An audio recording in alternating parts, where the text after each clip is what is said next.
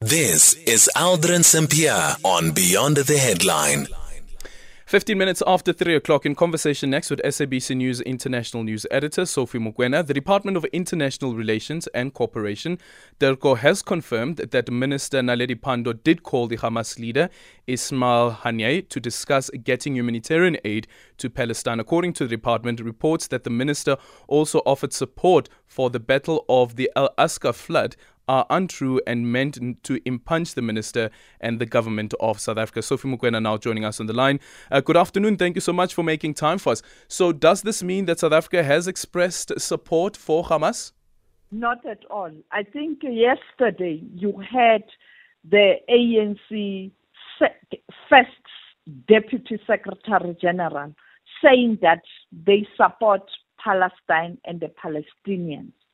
They are not supporting Hamas. Even on Saturday, when you listen to the president's comment wearing the ANC president cap, he spoke about Palestine and the Palestinians. So I think that's where you have to make a distinction. That she called Hamas, clearly when you want the humanitarian product or goods or assistance to reach the affected people, you have to negotiate with people who can be a stumbling block. Because Egypt is ready to allow for humanitarian assistance to be delivered. But you have a situation when you have crossed the Egypt side of Rafah border. You still have to go to a border, and that border is a Palestine border, but gets bombarded either by Israel or by Hamas all the time. We saw what happened yesterday where that site was bombarded, and both sides blaming each other. Therefore, if you want those humanitarian goods to arrive in Gaza, you will have to speak to everybody. The second issue is that I was at the memorial of former Deputy Minister Aziz Pahat. The former minister, Sidney Mufamadi, is saying for peace to hold, you have to speak to all sides to cease fire. And then you look at who is better placed to speak on behalf of the Palestinians. And therefore, I think the issue of trying to bring in Hamas, it's just, another way, perhaps the same way South Africa was struggling to explain itself. Even the President of the United States of America, now recently, he's talking about Palestinians, not Hamas, and making the distinction. The same with other leaders. There's clear distinction that the Palestinians must be heard and they need help. But you have Hamas, of course, playing a role and therefore fighting with Israel. And therefore you will constantly refer to Hamas. But the support is for the Palestinians and Palestine. Why is this significant? Because there are reports that, that the South African government said that it's supporting Hamas, which the government has now responded to and said that that's not true. Even the president's spokesperson, Vincent Magwenya, also entering the fray. I saw the spokesperson for the Minister of Justice as well saying that that's not true, that South Africa is supporting Hamas. What's the risk if South Africa if South Africa is seen to be supporting Hamas? Clearly, you know what South Africa stands for. You know what the foreign policy of South Africa is anchored on. It's anchored around peace and negotiations. Hamas is fighting. Yes, they are saying they are fighting a just cause.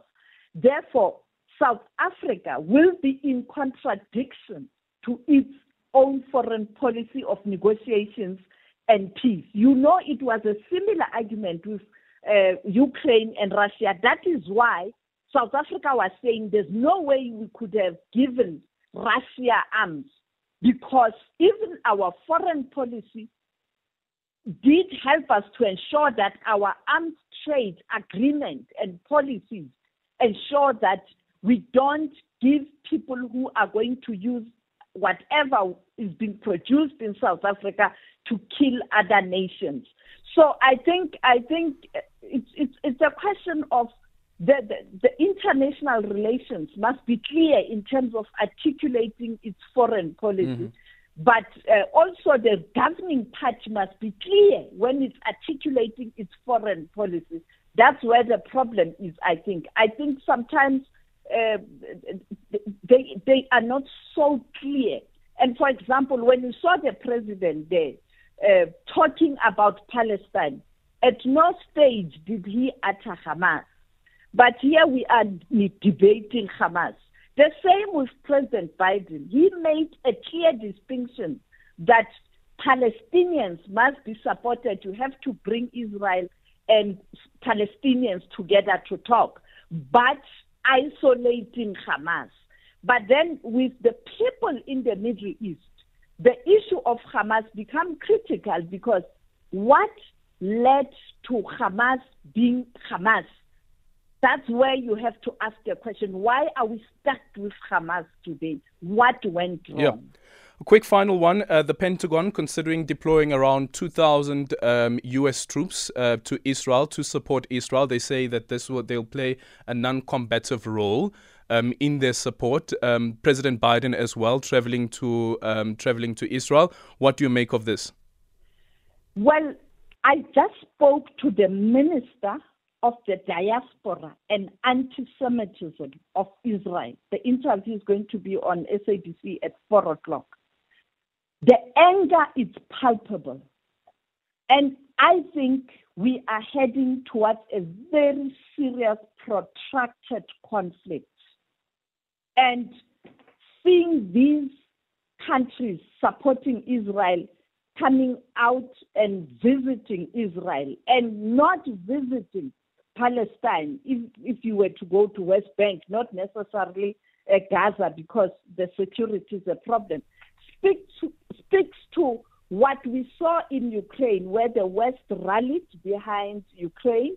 Mm-hmm. We now have two conflicts, and that is why America is even brave to say it has got enough money to handle two wars. That's the Secretary of Treasury, Yellen, saying that. So I think we are in a very, very serious, dangerous situation as the world again. That's what I can say. Thank you so much for your time. That is Sophie Mokoena, SABC News, international news editor.